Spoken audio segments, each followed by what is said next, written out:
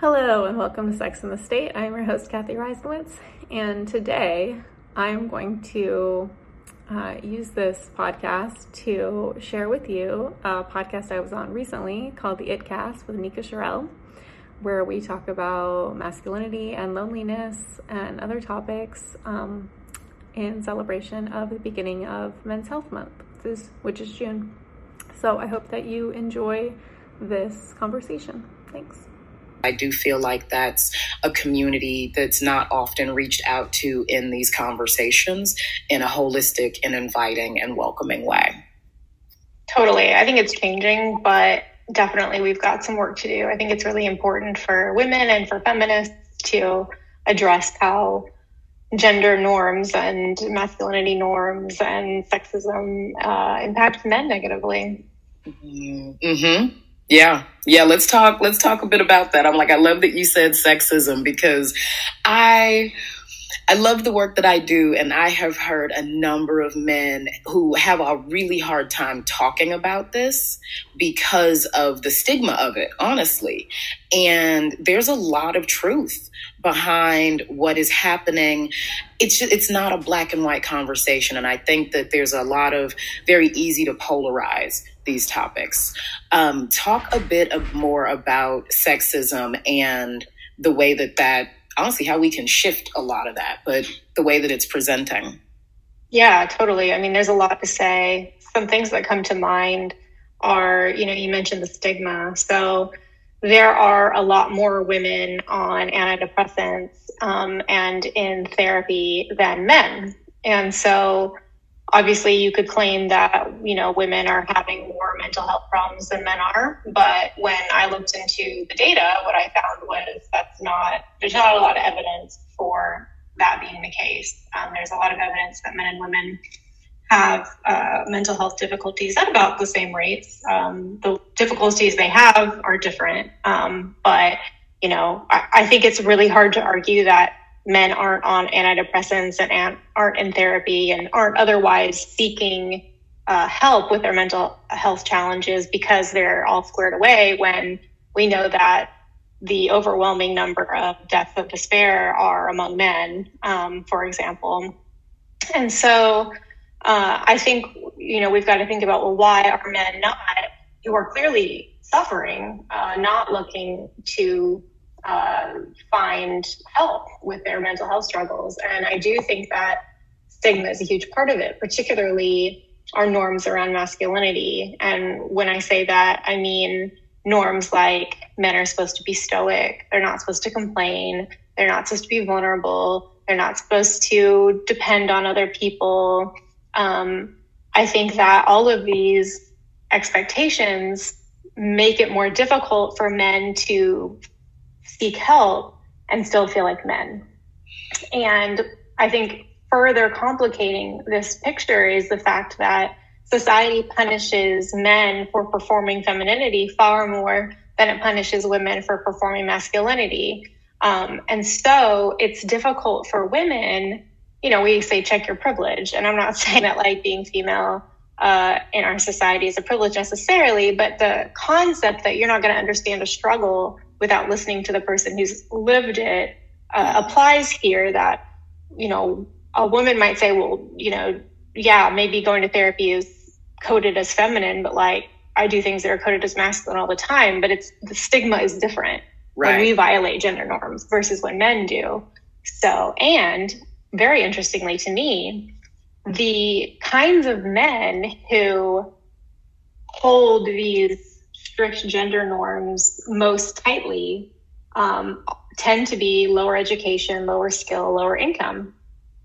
Precisely the cohort of men who's most likely to have mental health struggles and already have barriers to finding help in the fact that it's expensive and time consuming and difficult to find help for mental health problems. So when you add this then gendered stigma, masculinity norms onto the problem, then it becomes easier to see why we have this disparity. Wow.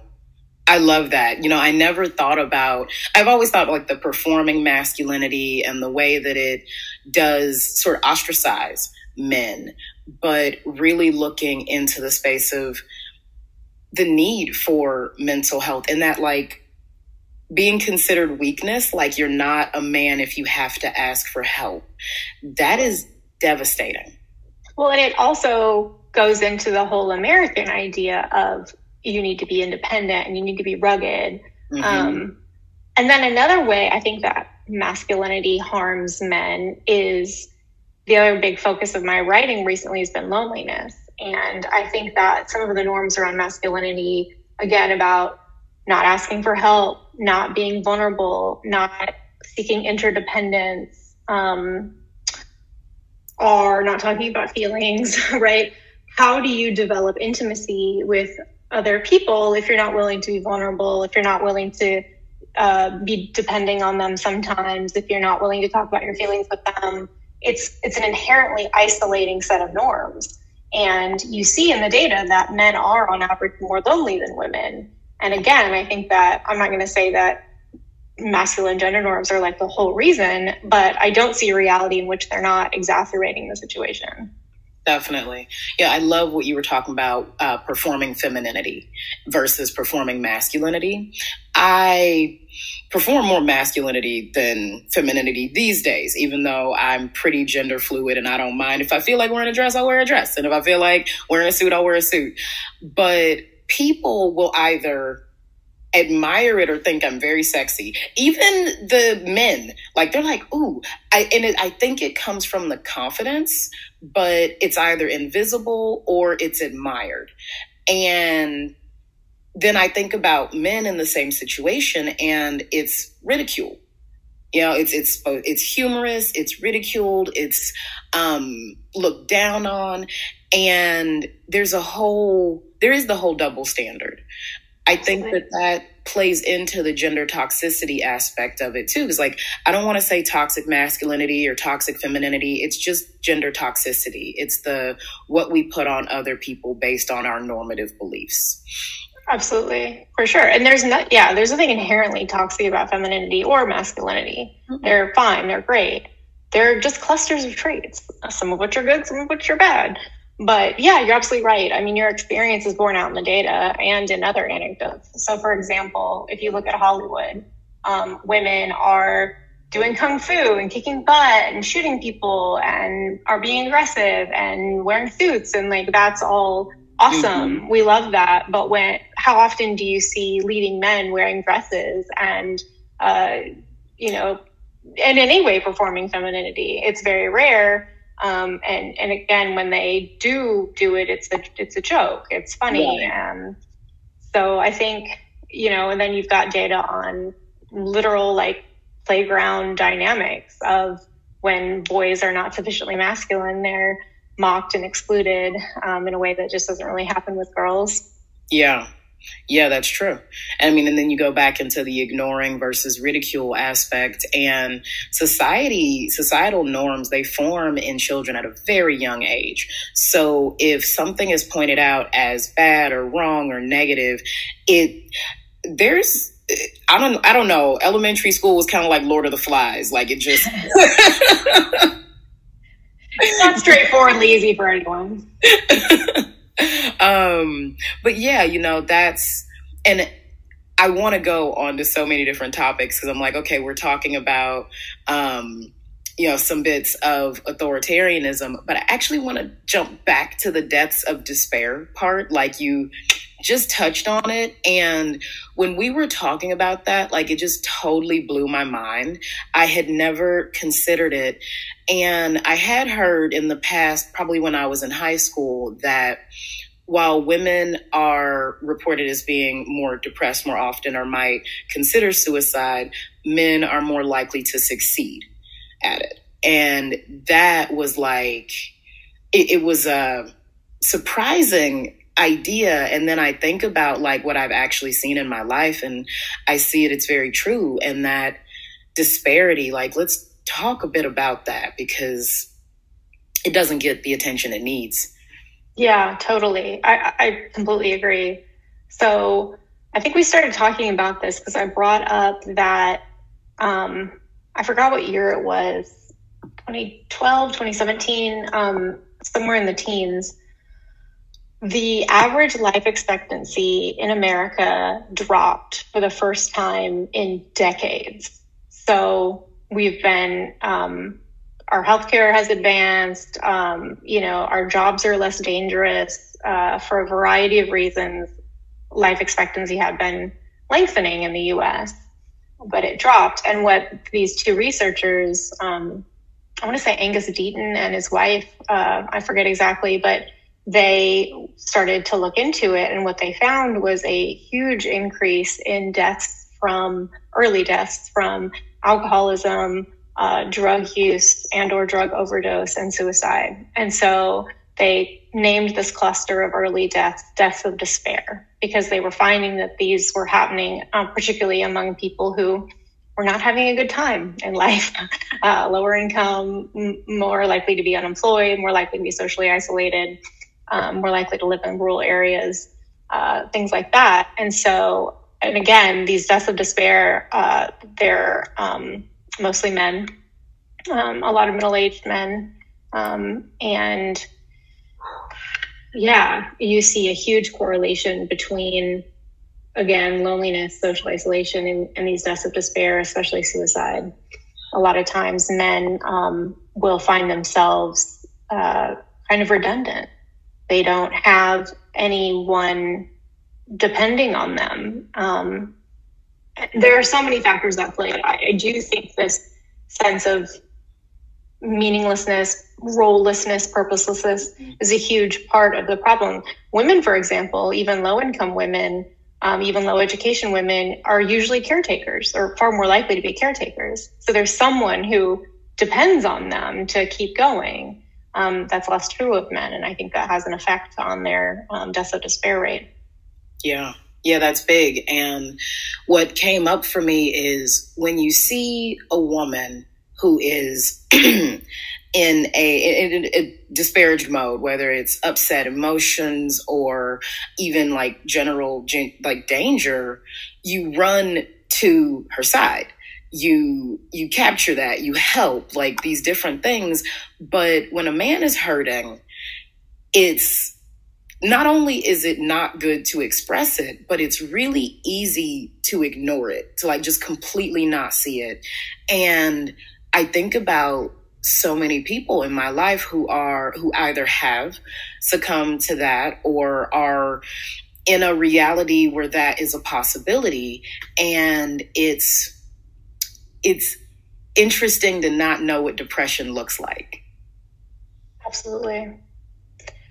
I think as well, one of the things that has really struck me looking into like what's going on with men is we live in a world where men are at the top of pretty much every single important hierarchy in society. So when we look at a woman who's suffering versus a man, we're going to often have more compassion for the woman because we're going to see her as necessarily less empowered than the average man. Besides the other gender stuff, and besides the fact that women are less threatening. But that ignores the fact that men, while they're overrepresented at the top, are also overrepresented at the bottom of every hierarchy. So that's true. And then there's the fact that the average woman has been doing better over the decades since the 1970s in the US. We're earning more money, our labor force participation is up, our education levels the difference in degrees between men and women is bigger than it was in the 70s, but in the opposite direction. Mm-hmm. So that gives you a sense of the degree gap. The situation for the average man in the US has been declining since the 70s on pretty much every major indication. Wages are stagnant at the same time that we have really high rising costs for the basic necessities of life, the big purchases, healthcare, education, transportation, so on and so forth. Labor force participation is declining, especially among prime age men. mental health problems. And so it's easy to look at, again, the top of the hierarchy and say men are privileged relative to women, which is true in a lot of important ways, but that doesn't mean the average man is doing better than the average woman necessarily. And we need to, again, look at trends. And so the trends for the average man are not going in the right direction. Yeah, that's fascinating that you point out the trends are taking literally away from the possibility of this prototypical idea of masculinity. So It's like, you have to be this, you have to be that. But then when, you turn around and look at it, it's like, well, those opportunities and those roles are few and far between, and the overrepresentation at the bottom. I mean, I think that's fascinating. I have heard men make these complaints, and listening from a place of privilege, it's like, what are you talking about? But like looking genuinely at what's happening, it's like, oh yeah, like parental alienation is a big one that men face. Being removed from their own homes. Like there's so many layers of muck, and it never occurred to me before. It just never even crossed my mind. Yeah, I mean, over incarceration disproportionately impacts men. The child support system is extremely punitive and inefficient, and mires men in poverty. Without the amount it mires men in poverty is greater than the amount that it helps the children. There are, a lot of structures that are set up to keep men, again, we have a huge problem, I think, in that the norms have not caught up to the macroeconomic realities. We are still teaching men that the life path is get a degree or get a blue collar job, earn a decent salary, get married, be a breadwinner. That's not like possible with the current norms that we have in place and with the current economic structures we have in place right now for a lot of men. And so they're reasonably angry, I think, honestly, to be told, that you are going to get this just because you're a man. I think especially white men are told, like, life is easy for you. And then they get out there and they're like, it's nowhere near as easy as I was told it was going to be. And then they're told you're worthless unless you're a breadwinner. And it's very difficult for them to be breadwinners because the demand for female coded labor is rising while the demand for male coded labor is declining. It's a angering situation. Like, I understand it. I mean, and it puts men in particular into this capitalist rat race around masculinity. It's like, here's the goal, and you're never going to get to it based on what's available. We do have a question. It is, do you think this leads to misogyny? Oh, absolutely. I think that men look at their problems and they blame women. And I think that there's a whole ecosystem of people who want men to blame women and minorities for their plight, that they say they are like, well, jobs are a zero-sum game, and the more women and immigrants and non-white people who are competing with you for the scarce number of jobs, the worse you're going to do in that competition. And so you should blame them. Or, everything was fine when women were barefoot and pregnant and didn't have these high expectations and weren't competing for you in the labor market. And so if women would just get back to their proper place, then everything would be okay for you. Well, if you're in a position of power, let's say you're a legislator, or hell, you're just a grifter, right? It's much easier to sell men blame women than it is to sell men, well, here's a complicated set of macroeconomic changes in policy choices that have helped contribute to the situation that you're in. That doesn't sell. That's not fun. And for the leaders, it gets the responsibility off of them. It helps create outgroups. It helps bring men into what feels like, the in-group. This is like classic authoritarian. Mm-hmm. It says, I don't have to fix this problem. We all just need to further oppress the outgroup to regain our correct place in the hierarchy. So I absolutely think it contributes to misogyny, both just on a natural level. Like when you go to a job interview and they end up hiring a woman or someone who's not a white man instead of you, it's like, yeah, it's their fault. And because we have this ecosystem of influencers who are selling this false narrative, I do think it definitely contributes to misogyny. Absolutely. And it's that idea of keeping the masses pitted against each other, because if you're fighting each other, you're not going to step back and see the overall picture. I hear like the mass economy shifts are so real. And,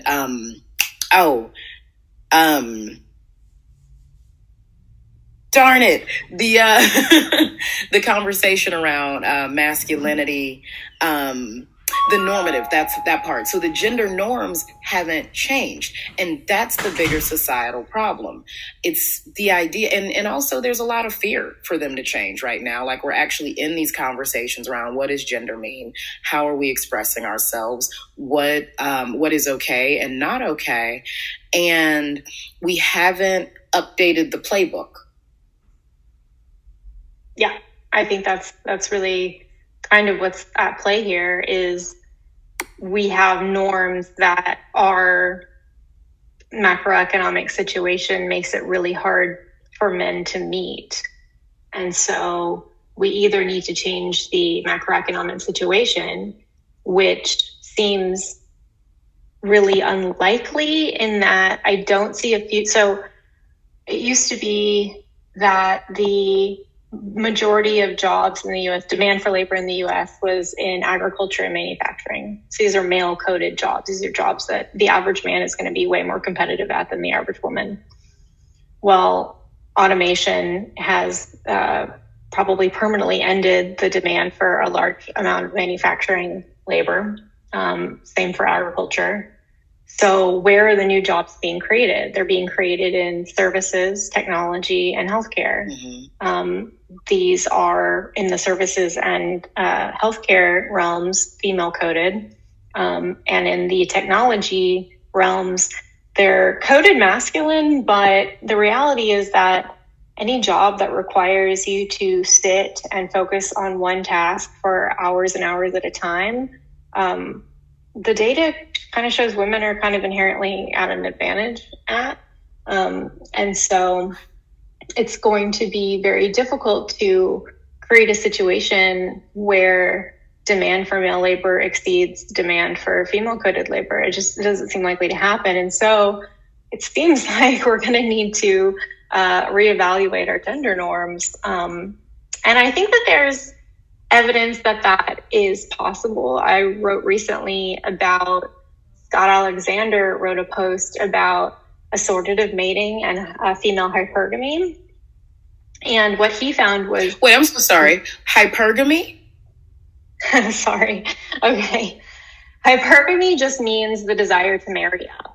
So usually status. Oh, interesting. Okay. Brain listing. Continue.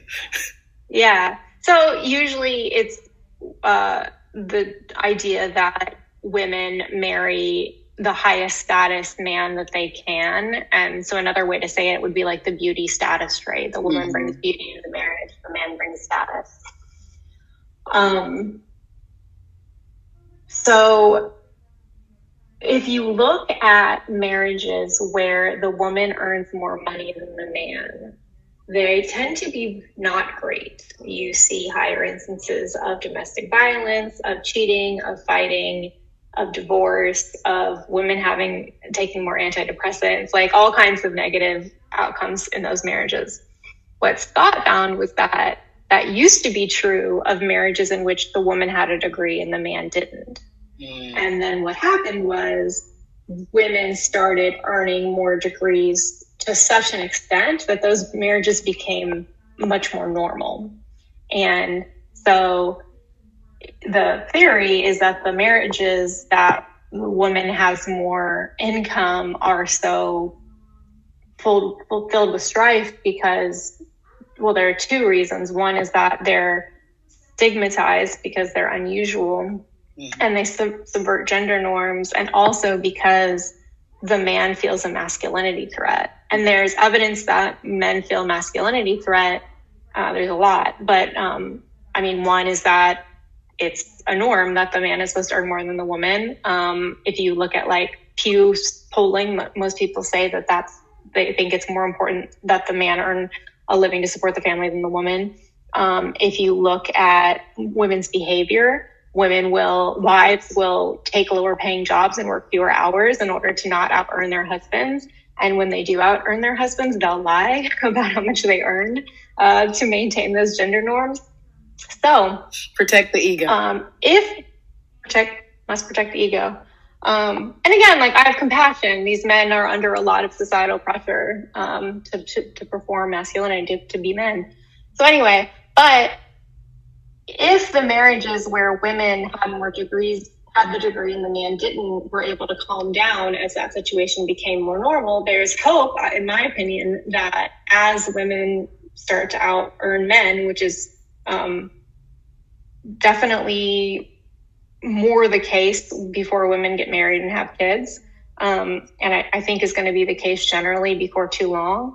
As that becomes more normal, perhaps, hopefully, these marriages will also calm down, that the norm will change, and that it won't be seen as like, you're not a real man if you don't, earn more money in paid labor, that you can prove your manliness, in other ways.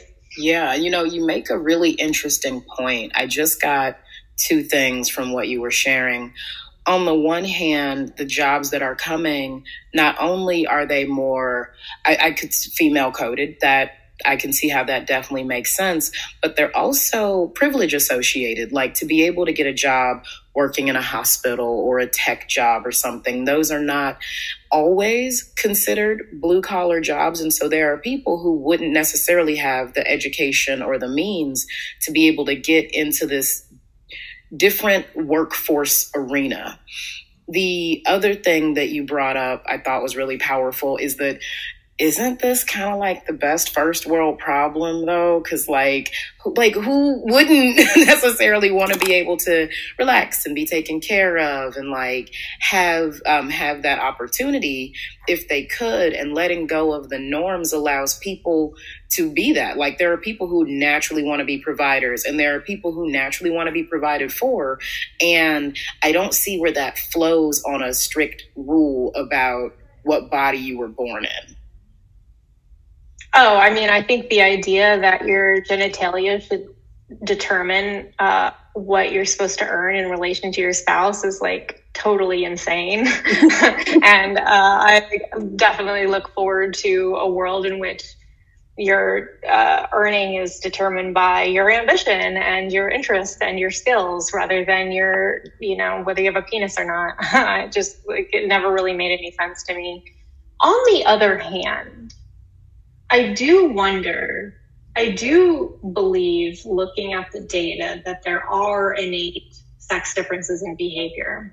So, for example, men across time and space have been shown to have a greater predisposition towards violence than women. Like, this is just, it seems to be innate.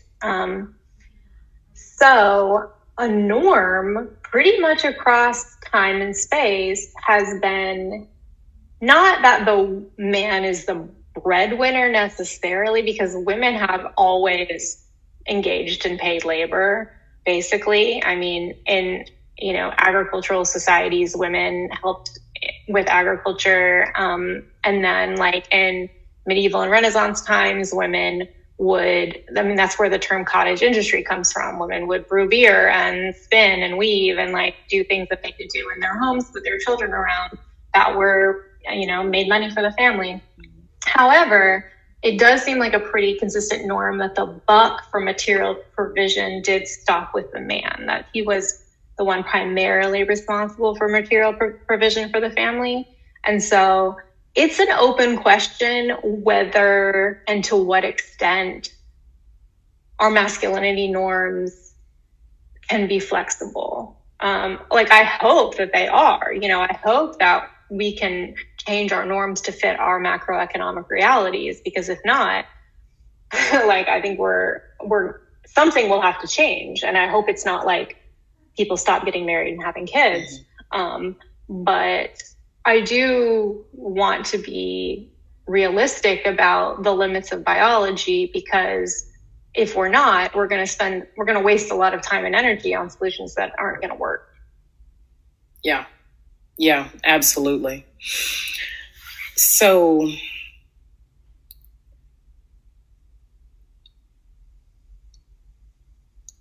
I'm curious to know if you see any actual solutions, because we're stuck in this space and time. And I do see historically the idea of men being the breadwinners meeting that competitive edge.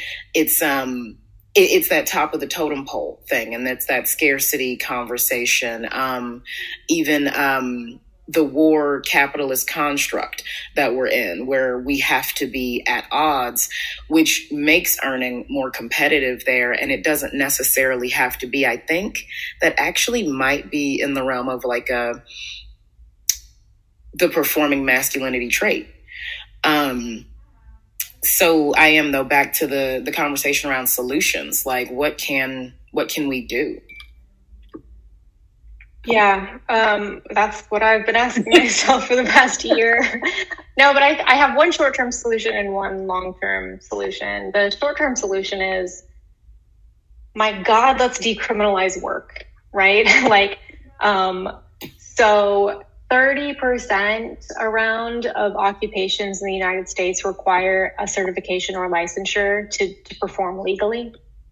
And these certifications and licensures are everything from to sell insurance, to arrange flowers, to do interior design, to, just plumbing and it's okay, I understand why you would want your plumber to be licensed. At the same time, the Obama administration looked into the impact of licensure and certification on safety and quality, and they found it doesn't help. It does not. Certification and licensure requirements don't improve safety or quality. What they do is they limit the number of people who can enter these professions. They skew the kind of person who can enter the profession towards the person who has enough privilege to go through the lengthy and expensive certification process.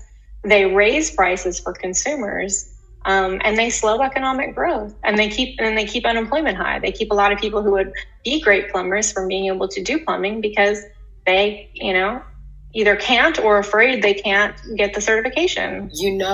What you just said also, it triggered the fair trade certified and the whole economic, the global economy. So you have these countries that are selling goods and products, and everyone's oh, it's fair trade certified, where, it's okay, these are places that are following all these rules. But then you have the companies that can't afford that certification, just like you're saying. And so then they're getting overlooked because they don't have that little seal of approval, and they may even be treating their people better. There's so many politics to that. Well, it's pure protectionism. It is the larger incumbents using state violence to limit their competition and to keep new entrants out. It's what it is. And you can couch it under the terms of safety and quality, but we know that that's not what happens. We know that's not how it works. And we know that's not really even the intent. The intent is to keep people who are already in these professions insulated from competition. So that's number one. That's something that states are actually experimenting with right now is, for example, some states are accepting licensures from other states. So not only do you have to get licensed to be a plumber, but if you move, you have to get licensed to be a plumber in that state. Very stupid. So they're doing reciprocation, which is great.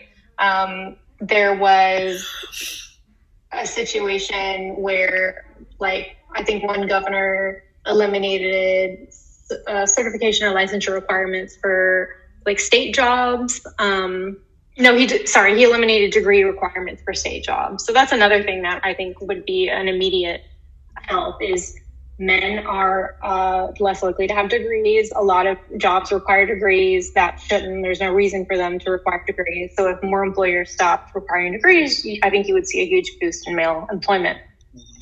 So anyway, there are lots of ways to decriminalize work, but that's the overarching recommendation is let's just like make it legal for men to work. And then long term, I think honestly that AI has the potential to help decouple work from self-conception. So when we have a situation which we as a society just require a lot less labor to get all of our material needs met, then there stops being as much of a justification for forcing everyone to feel compelled to base their self-worth and identity on their participation in paid labor.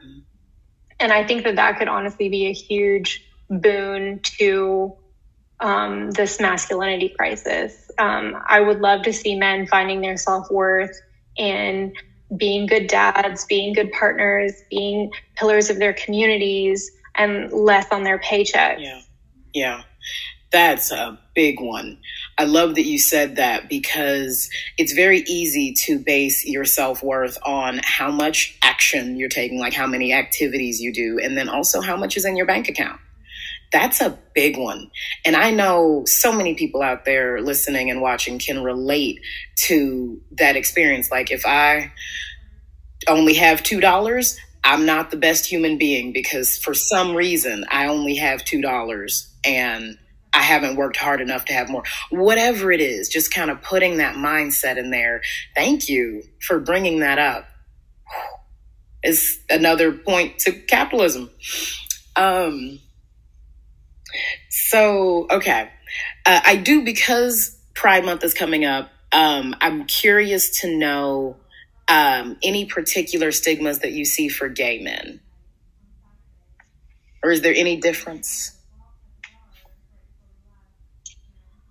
I don't want to talk out of my ass. I'm not going to pretend as a, bisexual woman to understand the gay male experience. And I don't pretend to understand the male experience. I've just read a lot about it. I have not read a whole lot about how these gender norms impact men. I do think I have read that gay men heavily heavily prefer more masculine men. And I think that's fascinating. I think it makes sense in a way. If you're gay, obviously, to an extent, you like masculinity. But I think there may be more to it in that if a society prizes masculinity, and if we do have evidence that men are more invested in status than women. So if masculine is higher status in a society and men are interested in status, then, so I do think it's difficult for more feminine men in the dating market, whether they're gay or straight. I think it's difficult for men feminine men in the dating market. So I think there's an extent to which gay men have the opportunity to and do subvert the more harmful strictures on men, these requirements on men to perform masculinity. But clearly it's not totally insulated from these pressures. And so I think there's just opportunity for straight men and gay men alike to challenge these, not even the norms, but just like, especially, I mean, let's not stigmatize gender nonconformance, whether we're gay, straight, or whatever, right? And I think that there is a huge problem right now. So the movement for gay rights gained steam after drag queens rioted and burned down Compton's cafeteria in San Francisco. And they did that because police were arresting them, holding them, cutting their hair when they would dress in the wrong clothing for their gender. And now in 2023, states are passing the same laws that we rioted to strike off the books. And so I think it's really just what I would love to see is for gay people and straight people to come together and say, these norms, these requirements, sometimes at the threat of state violence to perform a particular gender, is really, really harmful, from everywhere from, it's illegal to wear the wrong clothing to, I feel like less of a man if my wife earns more money than me. Like it hurts us on so many dimensions and in so many ways. Yeah. Gender terrorism is the word that just popped into my head. I love it. Yeah. Oh, yeah. And it's very normal right now. All these laws and all these different things that are arising to limit and restrict, in my opinion, human rights, like the rights of human behavior. It doesn't make sense that any of these things should be in legal doctrine, like the type of fabric that I put on my body. No, it's I don't have words. But I think one thing that's interesting to me that just occurred to me is that during the beginning of the movement for gay rights in the United States, there was two camps, broadly speaking. There were the kind of white picket fence gays, so there's gays and happy and gays and fuck you, right? Versus the fuck you queers. And both sides had a point. The gays were like, I don't want to subvert norms. I want to be normative. I want to have this, everything that I'm supposed to have in American society, just a little different, just gay. I want to get married. I want to have a single family home. I want to have kids, and I want to participate in the military industrial complex. And, I want to do all these things just as a gay person, versus the people who were like, no, like I should be able to wear whatever clothes I want to, and I shouldn't have to perform my, gender, sex assigned at birth, and I should be able to not get married if I don't want to, and all these things. And so I think, unfortunately, we still have a contingent of the white picket fence gays who are not ready to go to bat for trans people and for gender nonconforming people and for people who, for whatever reason, they don't need to justify themselves, like don't want to fit themselves into these requirements. And so I think that there's a huge opportunity now to come together and say, some of these norms are they're not working for a lot of people, gay, straight, bi, trans, cis, whatever. Like they're just not keeping up with the times. And I don't mean like progress for progress' sake. I mean, which I do believe in, but it should be macroeconomically. Like our norms have not adjusted to macroeconomic realities. And so there's an opportunity to rethink them and to challenge them. Yeah, this is phenomenal. Thank you for this entire entire topic. Before we wrap up, can you please tell us more about your work and how we can like get on your email list, find all the things, because it's amazing what you're talking about. Thank you. Thanks for having me. It's been wonderful. So I write at kathyreisewitz.substack.com. It's a newsletter called Sex and the State. It goes out every weekday at 8 a.m. It's usually like a 5 to 7 to 8 minute read. And then if you don't like to read, which I get it, I listen to most of my content. I read it for a podcast, and I also put it on YouTube. So yeah, if you want to get those newsletters, it is just, you can Google Sex and the State, or it's kathyreisewitz.substack.com. I'm also on Twitter at Kathy Reisewitz. You can find me on Blue Sky, Mastodon, Discord, yada yada. If you can't find me, just respond to one of my email newsletters, and I'll let you know. But yeah, thanks so much for having me. I love it. Oh gosh, thank you. All right, so we will. Okay, before we actually wrap, I do want to ask. There was this part we talked about communal culture. And do you have any ideas? Can you share what that is and any ideas in which we can create that? Because I think that also ties into healing the masculinity problem. Loneliness problem. Healing the loneliness problem. Yeah, that's a great question. I'm still looking into. I've not made as much progress on the loneliness question as I have with the gender norms and kind of employment thing. But I will say, I think being a caretaker is a really important thing. And I think that creating interdependence, whether that's being a caretaker or, starting a club, or honestly, in most of America, the primary institution for civil society is the church or churches.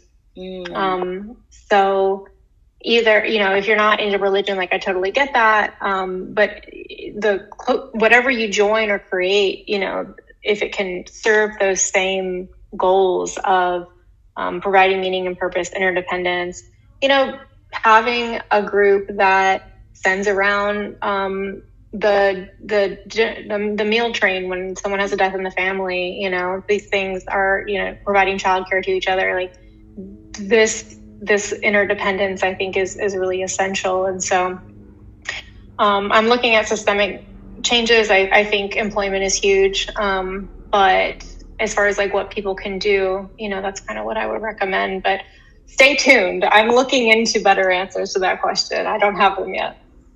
I love it. Okay, well, thank you again for being on the show. Always a pleasure and so much gratitude. Thank you for having me. It was wonderful. All right, everybody out there, thank you for joining us on the ItCast, Real Talk on Sex, our community outreach podcast that increases diversity in conversations on health and sexuality. Through this work, we are creating a world where all people feel loved, honored, and respected. These episodes are brought to you by the House of Sherelle and TriggerHappyToy.com, where you can find some amazing products. And we have some events coming up this weekend. Tomorrow, I have my Releasing Sexual Shame, a Pathway to Freedom workshop. And June is National Pride Month. So catch us Pride Weekend, June 23rd through the 25th, out in San Francisco, Trans March, Dyke March, and Pride Sunday. And we'll have a booth and be vending. So please find us and check it out. As always, check out our weekly events. We have our Freedom Support Group on Sundays from noon to 1 Pacific, all online, hosted by Ethology Collective and the House of Sherelle. We also have our Sunday brunch at Jolene's, San Francisco, which is an amazing burlesque variety show. Go enjoy all the fun, and there's brunch, so go hungry. All right. Ask us anything. We definitely want to hear from you. Thank you for your questions and comments on the show today, and keep up to date so that we know how to serve you. Get access to our bonus content on Patreon. You can learn more about this work at theitcast.com. Subscribe to this YouTube channel and share with your community. We will see you here next week.